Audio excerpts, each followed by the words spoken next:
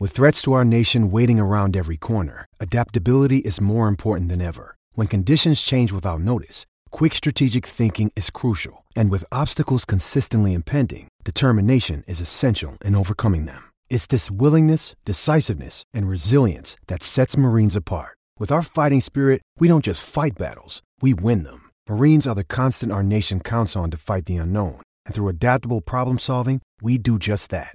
Learn more at marines.com. Join Fairway in bringing joy to families this holiday season with Toys for Tots. This week, USDA Choice T-bone steaks are just $5.99 a pound. Fairway pasta is only 68 cents. Black Label sliced bacon is just $2.99 with your coupon. Cuties mandarins are only $4.88. Natural boneless chicken breast is just $1.69 a pound. Be sure to check out our special Coming Home for the Holidays section in this week's ad.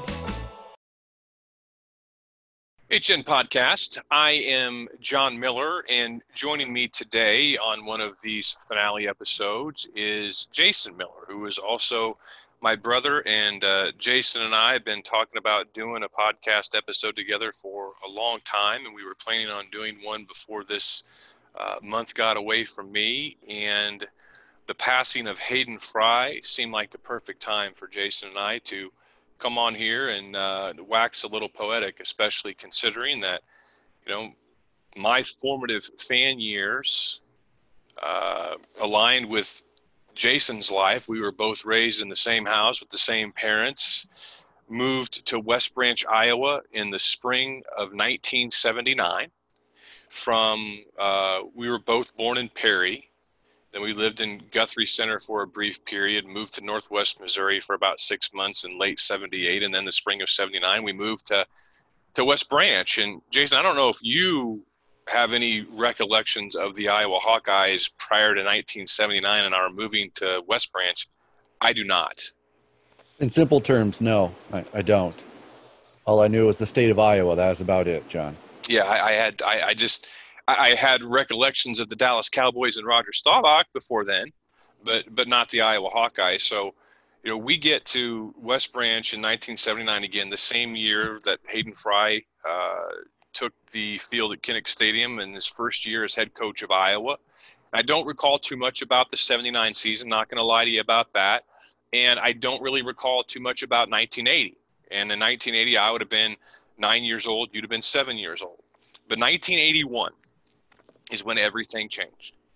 Everything changed in 1981 relative to my awareness of the Hawkeyes, my awareness of college sports. Everything changed for Iowa fans all across the state and all across the country because that was the year that Iowa won the Big Ten, that Iowa, beat Michigan and beat Nebraska and was waking up this fan base that had been very loyal but didn't have a lot to be loyal about. And it was Christmas season in 1970 or 1981 rather. And the Miller family didn't have a lot of money, but that Christmas, Jay, I remember that was the first of many Hawkeye Christmases. I remember a trash can that had the Tiger Hawk on it and a Rose Bowl emblem on it. I remember buttons. I remember the first of many windbreakers, many black and gold windbreakers we would go through. And I remember going back to school that after Christmas break, and pretty much everybody we knew had a black and gold windbreaker. Their parents apparently did their Christmas shopping at Paul's Discount there over in Iowa City the same way that ours did. I mean, that was really the explosion that I recall. Well, I mean, when you live 10 minutes away like we did, it made it a lot easier for us to get into the fabric of our being to be Iowa fans, being that close.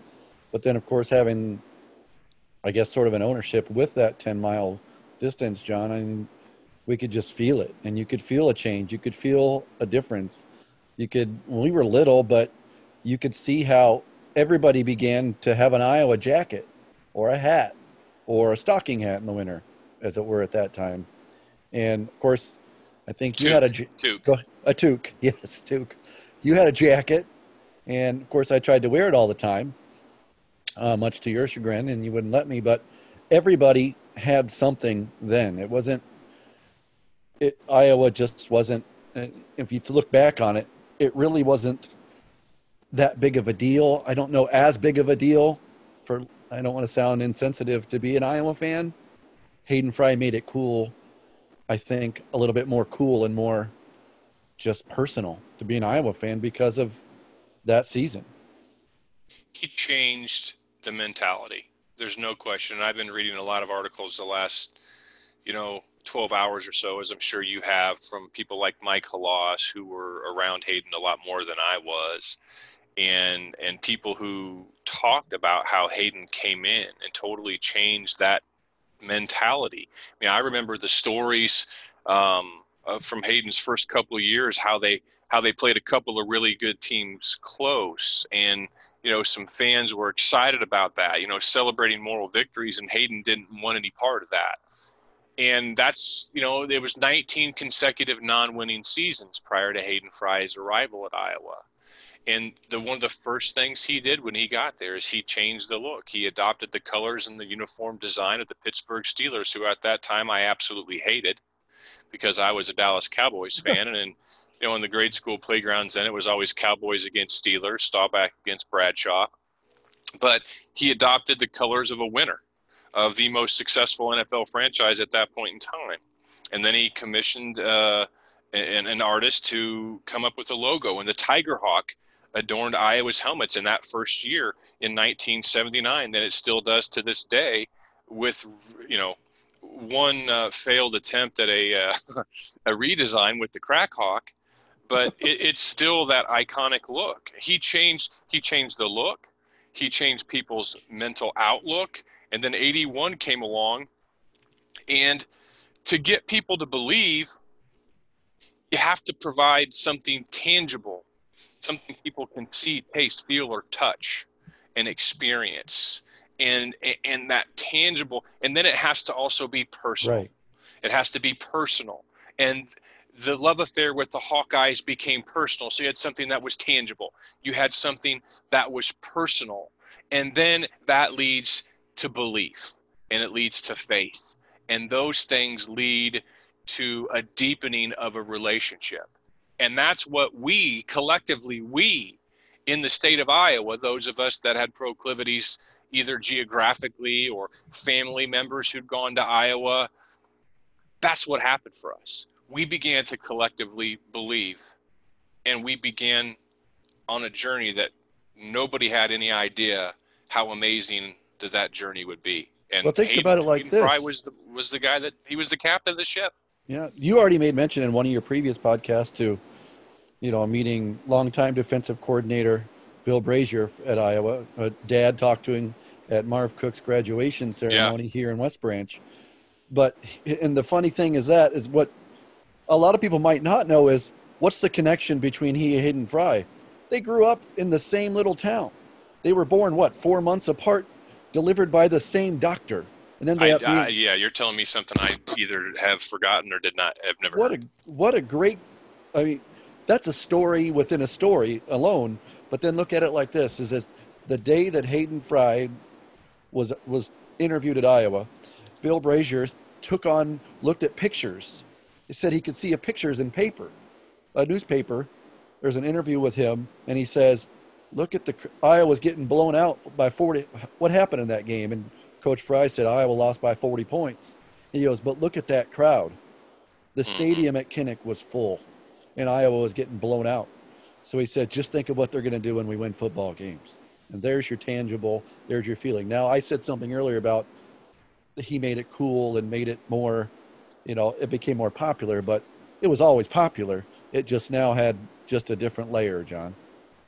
Yeah, you're right about this. And the things with Hayden Fry, obviously what we know of him, what we experienced of him was it was a significant portion of his life. But the man is like Forrest Gump. The man is he was a legend. And his legend will carry on after his death. But, whether or not the story was true, one of my favorite Hayden Fry stories, and we'll bring it back here more, localize it here a little bit more, but just the legend that Hayden Fry would spin that in 1963 while he was head coach of SMU, Southern Methodist University, and their mascot was the Mustang. Fry insisted that then Ford chairman Lee Iacocca came into the locker room after SMU played against Michigan in Ann Arbor and said that he, quote, made a big decision in the stands today that Ford was going to name their new sports car the Ford Mustang in honor of the way that SMU played their games. And that he sold Hayden Fry the first Mustang for just $1 that was painted in SMU's colors of red and blue. And that's Hayden telling the story. Now, I don't know if it's true or not, and I don't even really care. No, don't care. The man was one of the greatest storytellers of all time. I mean, one of the most famous ones that I watched today and was reminded of was before an Iowa-Michigan game back in the 80s, Hayden Fry had his guards for a little bit doing the long snapping to the punters, and the balls were sailing over their heads. They were skipping back to the punters, and Bo Schembechler walks over and said, "Hayden, you're not going to send those guys out to snap the ball to the punter, are you?" And Hayden said, "Bo, we don't plan on punting today," and he just walked off. I mean, it's just the man was larger than life. Was that the same game where they talked about the pink walls? Bo Schembechler's first experience with the pink walls, and Coach Fry always said that he knew when he talked to a coach before a game and they mentioned the pink walls, we got him. We got him. We got him. And in later years, when Schembechler would return to Iowa, he would bring butcher block paper and have the managers tape it up against on the wall to cover up all the pink. I mean, just an amazing guy. And I was thinking about this today, Jason, and right before you and I came on the air, it really dawned on me, and I mean this with all sincerity. If Hayden Fry had not come to Iowa and done what he did, I know for a fact I would not be doing today what it is that I'm doing. And I'm not talking about just with Hawkeye Nation. Hawkeye Nation would not have existed. I would not have had that 1980s Iowa Hawkeye amazing fandom planted into me that Hayden Fry was really the standard bearer of, going from 19 consecutive non-winning seasons to, in year 3 of the Fry tenure, going to the Rose Bowl. And from that point in time, over the next 7 or 8 years, there were 2 seasons with just 1 Big Ten loss. There were 4 seasons with just 2 Big Ten losses. There was no more than 3 Big Ten losses in any seasons. And then, of course, they lost 5 in 89. And then in 90, they were 6-2. In 91, they were 7-1. And number 1 in the nation in 1985. Were it not for Fry coming to Iowa, Hawkeye Nation would never have existed. John Miller doing what he did the last 20 years would not have happened. Would not have happened. And the fact that when I returned to the energy industry in 2013, what has helped make me successful, which then led for me to have the opportunity or the courage or the skill to start my own energy company, which is why I'm ultimately leaving Hawkeye Nation and Hawkeye Twitter, at least Twitter for a season of life. Everything I learned how to do, building brands, writing, website construction, I brought back with me to the energy industry. And that helped me be successful and give me the success that I needed to get everything else going for this business I have. Hayden Fry was not my coach. He never sat me down and specifically taught me any lessons mouth to mouth. But his coming to Iowa and having the success that he had in our proximity to Iowa when we grew up, if it weren't for Hayden Fry, I would not be where I am today. And I mean it, and I believe it. Well, I obviously wouldn't have had the opportunity to work alongside you and with Rob Howe and Brian Finley and others doing this stuff that I've had the opportunity over the last, 19, 20 years to do, and have some of the memories that you and I have together, but just memories of talking to this player and that player and that player, and then watching their story develop while at Iowa and beyond. We wouldn't have that. And I knew where you were going with that, and it makes perfect sense. And to think we talked about 1981 and how that season, I mean, that season Iowa was, I don't want to call it lucky, but, by almost a flip of the coin, they got to go to the Rose Bowl, and that changed everything. But they tied with two other teams, or with Ohio State rather. Iowa finished with 4 losses that season, and because Ohio State was the most recent to go to the Rose Bowl, or more recently, Iowa got to go.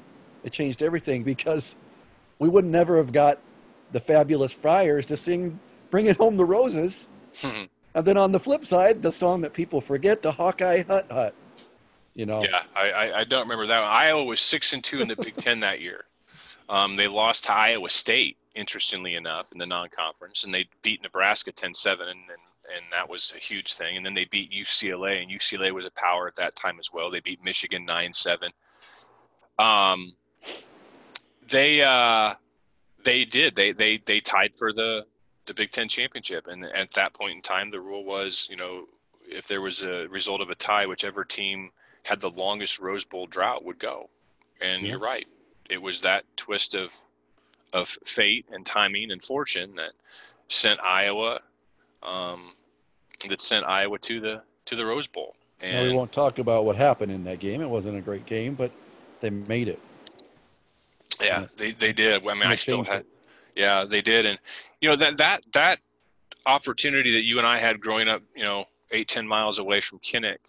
Our mom, she was and still is involved with a singing choir there in Iowa City, Sweet Adelines. And back when we were kids in the 80s, her chorus group, they manned a concession stand on the east side of Kinnick Stadium, concession stand M. They used letters back then. And did she ever take you with her? Oh, over yeah. there? Okay. I remember one time. You were older, so you were, I guess, legal to go. Well, I don't know. I don't know if it was legal. I mean, I know one year, it was 1985, and I went with her, and I was 14. I was 14 years old, so I went with her, and we went early, and I helped stuff some hot dogs and some buns and pack popcorn in bags and all this sort of stuff. So I did some work with them. But then once everything, kind of calmed down, and I kept begging, "Hey, can I go? Can I go? Can I go?" I didn't have a ticket. He said, "Sure, go." I'm 14 years old, and I have the run of Kinnick Stadium, and I took a lot of liberties. I explored the space. After the games were over, I would go down underneath the stands in the southern end zone, which was temporary seating at that time. It was all made of, metal piping and wooden bleachers. And I would go down under the stands, and I would basically search for what a 14-year-old boy who was crazy about the Hawkeyes viewed as treasures.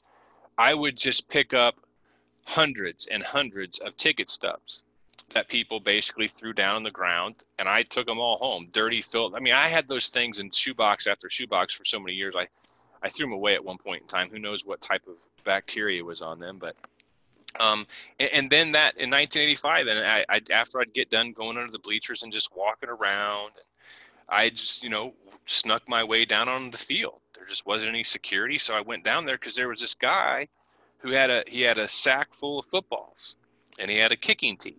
And he was just kicking balls, kicking them towards the goalpost, trying to make field goals. And, then I'd see that he'd go down and collect all the bags, and he'd go back. So I'm like, I'm going to go shag for this guy. So I walked down.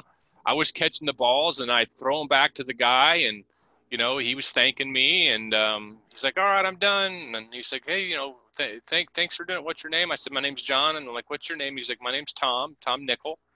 And that was Tom Nickel in 1985, the guy who was still hustling, trying to stay ready for a potential call to the NFL. He'd expired his eligibility.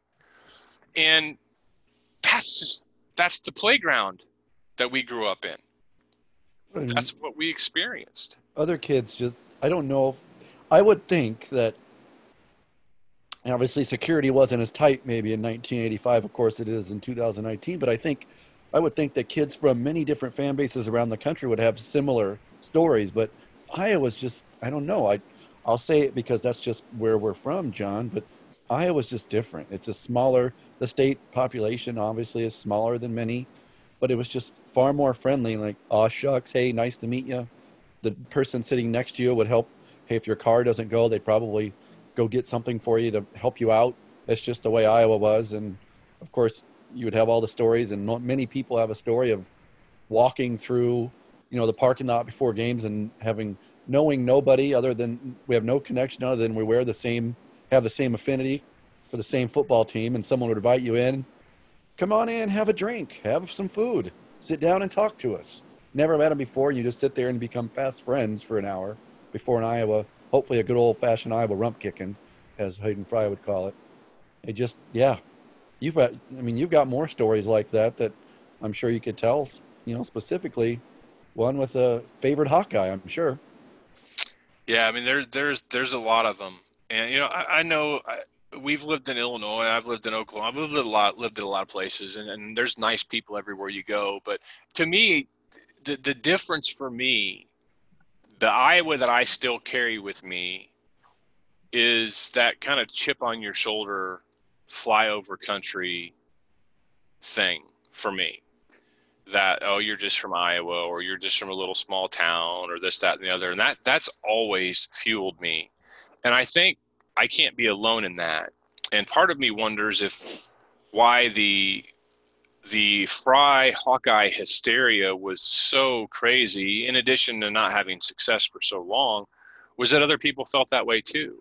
Yeah. That Hayden Fry was our champion. He was our representative walking out into the gladiator space, and he was the one fighting for us when we couldn't play and do those things. But yeah, I mean, there was another year. Well, actually, I think it was that same year in 1985. Was the Northern Illinois game. Let me go pull up the historical scores here just to make sure I'm not missing. It was Northern Illinois. It was September 21st, and it was rainy. It was miserable, mist, and it was another day that I had gone to the stadium early with Mom, and I was just walking around. Fans were coming in, filling in the space, and I like to go out there and watch Iowa warm up. So I'm just kind of standing there, and it was in the north end zone at this point in time.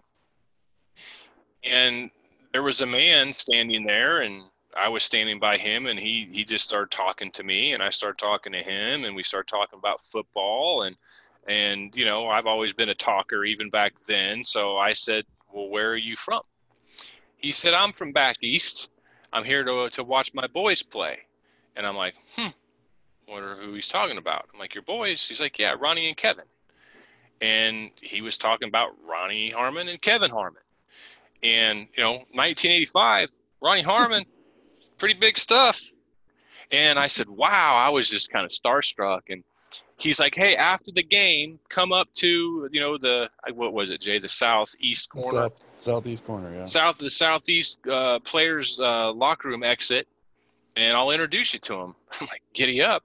You dang right I will." And I did. And he saw me. He's like, "Hey, John, come here. And he introduced me to his sons, to Ronnie and to Kevin. And, of course, I was on cloud nine.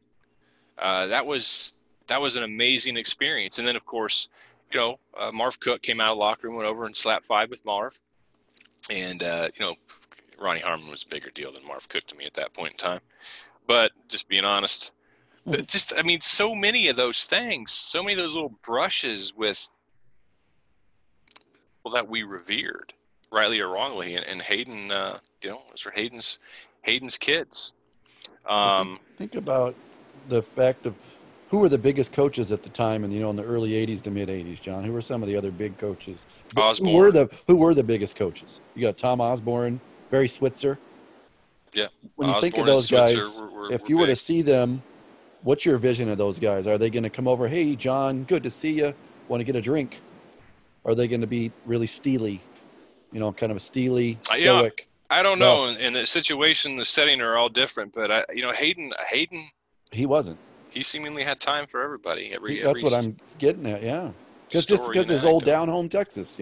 Yeah. What did you ever have any interactions with Hayden? Yeah, I remember one. I wrote it down. I remember it, but I wrote it down just so I could try to remember everything.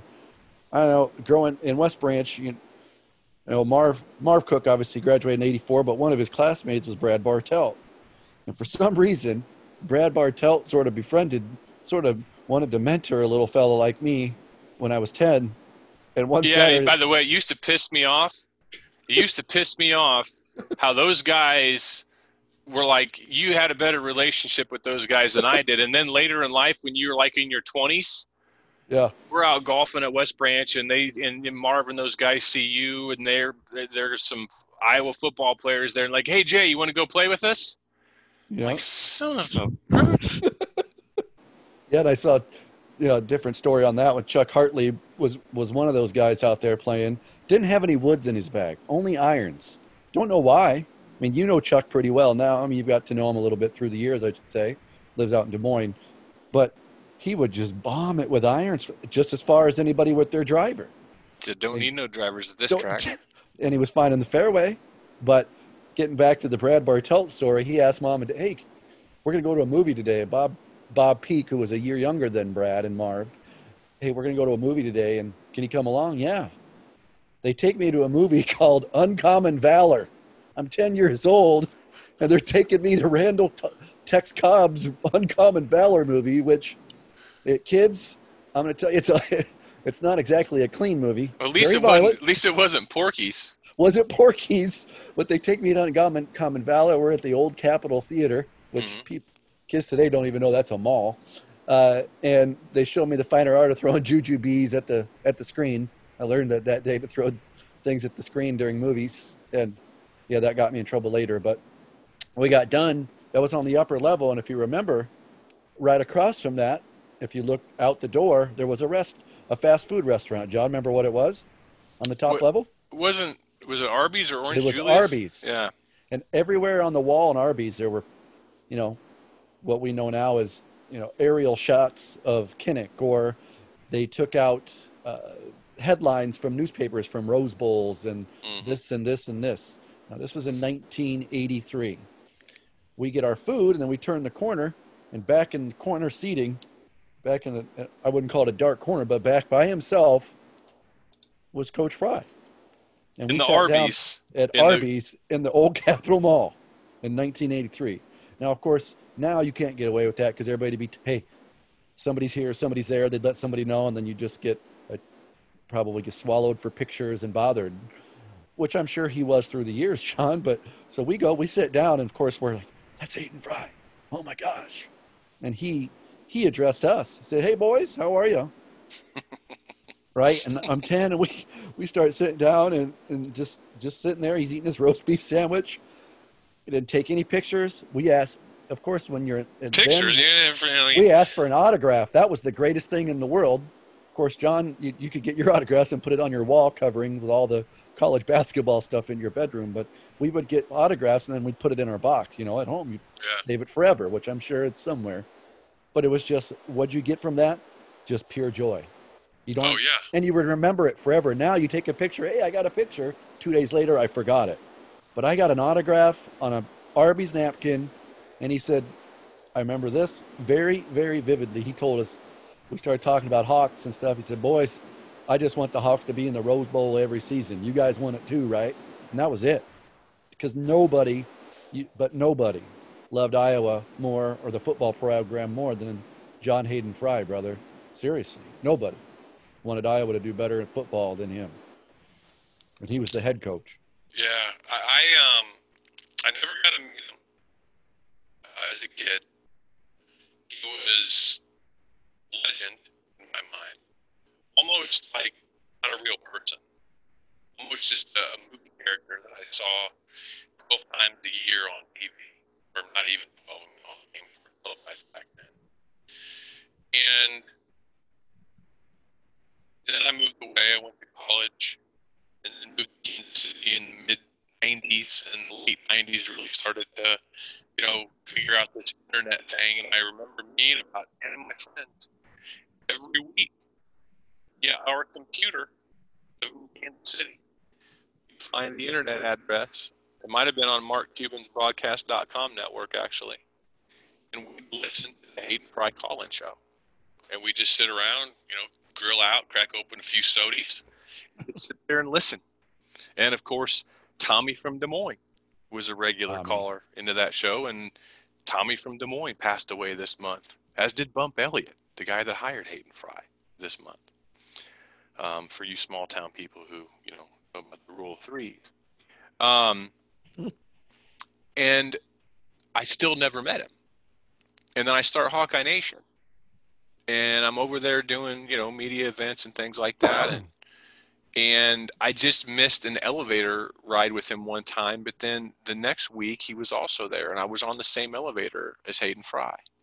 And it was the security person that punches the buttons to go to the different floors. It was me, Hayden Fry, and somebody else, and I have no idea who that someone else was because they weren't Hayden Fry, and Hayden was just to my left. And you know me, Jay. I mean, I can talk to anyone. You and I, you're the same way. We can make small talk with anyone. And I started to say something, but I stopped myself. And I remember this. I thought, I just want to leave Hayden Fry as the legend. I don't want to talk with him and bring him down onto the same ground that I am. I don't want to know him as a human being. I just want to remember him and revere him as Hayden Fry. So I didn't say anything. And I regretted it. I regretted it later. I'm like, dude, you should have just introduced yourself and shook the man's hand. He's meant so much to your life. Well, I was very fortunate several years later. Rick Klatt, who was then working in the Iowa Athletic Department in the marketing division. It was one of the early Fry Fests. Can't remember if it was the first or maybe it was the second. He invited me along with John Campbell, then of KCRG, now who still does some work for them, to be the MC/moderators of a roundtable that included Hayden Fry, Jim Zabel, Bob Brooks, all these legends of Iowa media. And they asked me and John Campbell to MC that. And I said, yeah, I'll do that. So we get there. I get there, and they usher me back into, I guess it would have substituted for the green room that day. And, of course, I was the first one there because, I'm never late, A, and B, I'm not going to be late for something like that. So I'm just kind of hanging out. And I hear some loud voices in the hallway, and I could hear somebody spinning a story, and I knew right then who it was. It was Hayden Fry, and they opened the door, walk in, and all the other guys are already around him, and Hayden knew every single one of those guys, but he didn't. I was the only person in the room that he didn't know. And he walked up to me, and he said, young man, you must be John. They told me a lot about you. Pleasure to meet you. And he shook my hand with one of his hands, and he put his other hand on top of the hand. And I said, yes, sir. I'm honored to meet you and honored to be here. And he made some kind of joke about, I'm not a judge, so there shouldn't be any honor involved. And he starts laughing, and he just kind of walked off. And I got a chance to help preside over that setting and that event. And I met Hayden Fry, and he shook my hand, and he looked me in the eye, and he made a little quip, and I will never forget that. And I'm so glad I had that opportunity. And that was the one and only time I ever spoke with him. Never heard that before today. Yep. It was pretty cool. I just been really fortunate to have a lot of moments like that, whether it's involved with Hayden and things of that nature. So, what year was that, John? I'm sure I could search my emails and find it. I'm wanting to guess somewhere around 2010. Okay. Yeah, 2010 maybe. It probably was 2010. That was a year that I don't know, Jay. I couldn't find it. I searched, but I don't know what year it was. I should remember that. But so many of those opportunities happened that I can't parse them out. But I certainly remember what the event was and what Hayden said. You didn't get a selfie, I presume. No. I think I may have had an iPhone at that time. But it's just, to me, and I've been really bad at that through the years. Even, once I've had smartphones. I mean, I took pictures when I was at the Rose Bowl, and I got a selfie from that sign. I've not ignored it entirely. Right. But I've not done it. But part of me prefers to view and remember the story through the prism of my memory. Even though as fallible as memory can be, there are certain things that I just don't forget. There are certain conversations that we don't forget, and you are even better at it than I am. I kind of like having that memory that's maybe a touch cloudy,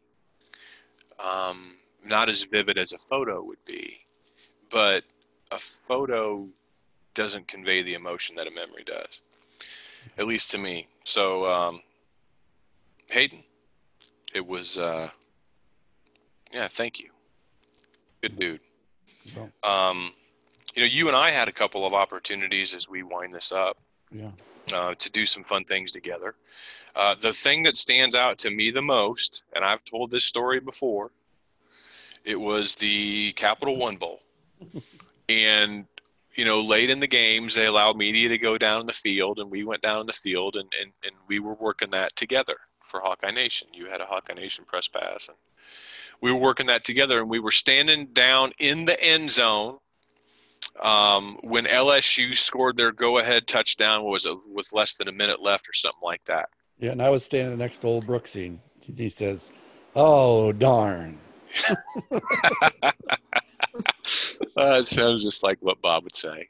Yeah. And I may have taken creative license with this story through the years, but since you're here with me now, we need to be, I don't say 100% honest. Let's just be, let's get the facts right. Yeah. I may have told the story once upon a time that I looked at you and said something, but it was actually you looking at me.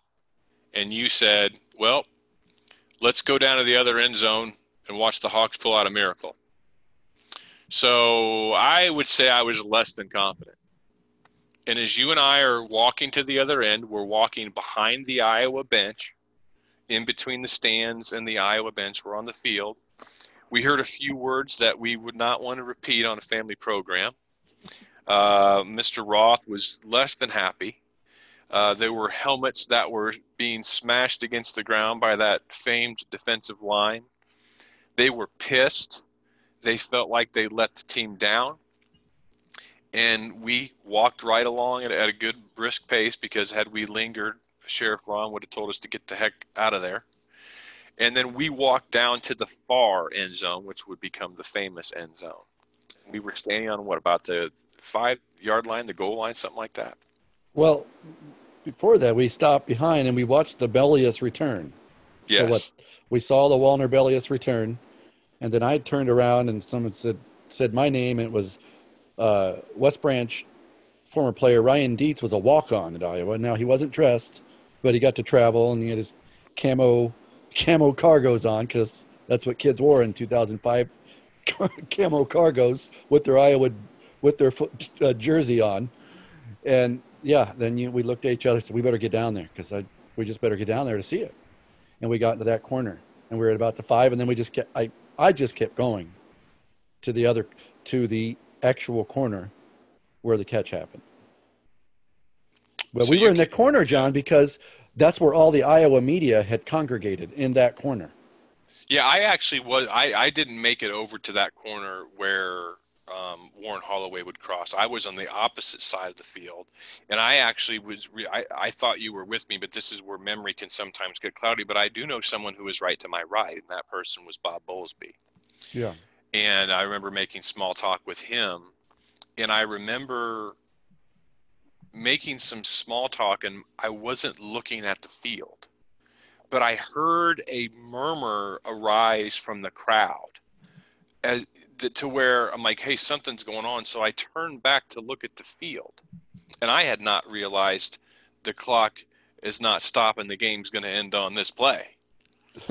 And I look at the field, I see people running, and then I look up and I see the ball in the air, at least halfway to Holloway, and I follow the track of the ball. I see Holloway catch it. I see him go into the end zone, and I see the place turn into an absolute madhouse. Feel the place turn into an absolute madhouse. And then I'm nearly tackled and I look over, and it's Bob Bowlesby who's got me in a bear hug, and is jumping up and down. So I start jumping up and down, and I just, probably, I can't believe this. I can't believe this. And then I look over and I see, former Iowa coach Eric Johnson with his hands on his head. Just like, oh my, OMG, OMG. I see Iowa coaches jumping up and down like little kids. I see all the players going and running. What did you see from all that? Well, first preface it all by saying, normally in media members, you're not really celebrating because you keep it professional, and it's just one of those things you don't do. Yeah, bro, I was just keeping it real. I know, but for that's why I'm saying it is, at that moment, those rules get thrown out the window. Now, I'm on the opposite side. I'm in the corner. Now, people will say, oh, yeah, you were. Well, I tell you what, you go back and watch the film, watch the melee at the end, and then you can watch a guy with his cargo shorts and flip-flops with the gold polo and the checkerboard collar. John, you just given us these shirts to wear for that game. The Hawkeye Nation uniform. I gave you your uniform. Yeah, gave me my uniform to wear. And then I could see the players jumping in the end zone right in front of me, piling up on Holloway and on Ed Hinkle, and everybody just running there. Of course, the players that weren't dressed for the game didn't have pads on were the first ones to get there, but then it just, yeah, you were right. A melee ensued. And then the memory I have of you, John, it wasn't from me physically seeing it. It was from watching the official Iowa video later as I'm in Shields in Coralville. They're showing it, the official Iowa bowl game video later on.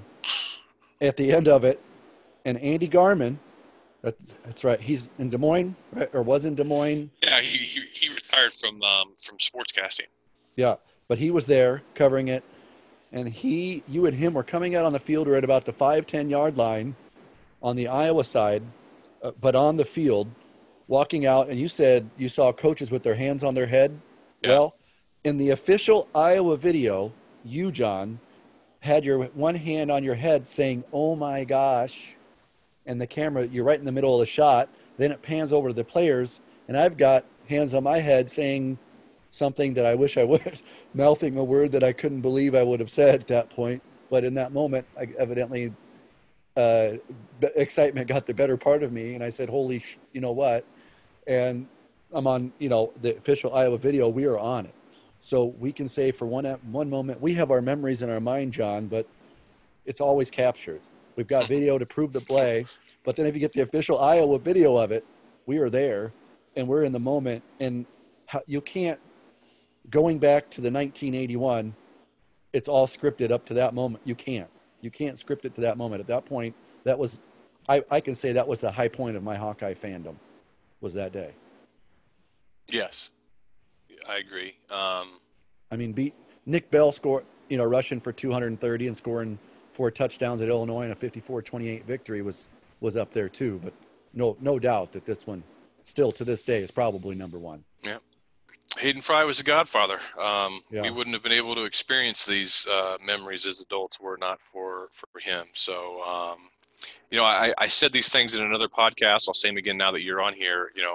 I owe you a deep level of gratitude for your help in helping me start this, helping me get the word out, helping me build this. You were there with me in the wee hours of the dark mornings as we trekked over to Iowa City with a few thousand single pamphlet flyers in tow. On one side, it had the roster of the Iowa football team, and the other side said, hey, please visit HawkeyeNation.com. This was back in the 2001 season, and you were there handing these things out right there with me. So, the success of this site and how it became aware of people, you were a part of that story, and I greatly appreciate that. And I just appreciate you being along for the ride. Well, thanks, John. 2 things with that. One is taking away the Hawkeye Nation portion of it, being a fan. Myself and many people, for lack of a better way of saying it, owe a debt of gratitude to you, guys like you and Tom Kakert and Josh Clark and certainly Rob Howe for newspapers are print media is a wonderful thing to pick it up and read things, but the internet was instant. The gratification that you get instantly from stories, from things, and just to see how it came from the ground level for you. And you've already told the story of the emails, and you've told that story, which I still giggle at, and some of the other inside stories that you won't share that you've shared with me that we'll always have. But these people, I say it like this, is that these people knew you as John Miller from Hawkeye Nation. I know you as my brother and my friend and someone who's been very successful and, lived a lot of the dreams that I wanted to live, but I got to live them through you. And we're so blessed to have parents that gave us that guidance and got us to that point. And we're all, thanks for all the stuff that you did for Hawkeye, but more importantly, thanks for being my brother and letting me be a part of it. Well, thank you, Jay. I'm glad that we were able to, we were able to share that together. You never know what roads there will be in the future. And I appreciate you always being there for me during some of the darkest and rough periods of my life as well. So I don't know what else to add beyond that. This will be the last thank you and farewell podcast. I will have one more that I will do, the instant reaction, following the Iowa Bowl game against USC. And also I will be doing a podcast, an introduction podcast with Andrew Downs, who's going to be doing some things for Hawkeye Nation. We'll talk about that. But you were here at the last, Jay, and you were there at the first, and it's only fitting you were here at the end of this chapter. So thank you. And thanks to all of you out there, once again, for listening to all these podcasts. I'm certain that much of this has been rather self-gratuitous, but this is kind of the way I wanted it to end it. And thanks for affording me your ears and the opportunity, as always. Take care. And now it's our family-friendly flooring sale. Save up to $1,000 and take advantage of our 24-month special financing on our stain-resistant carpet and stylish luxury vinyl at Flooring America. Sale ends soon, so come in today.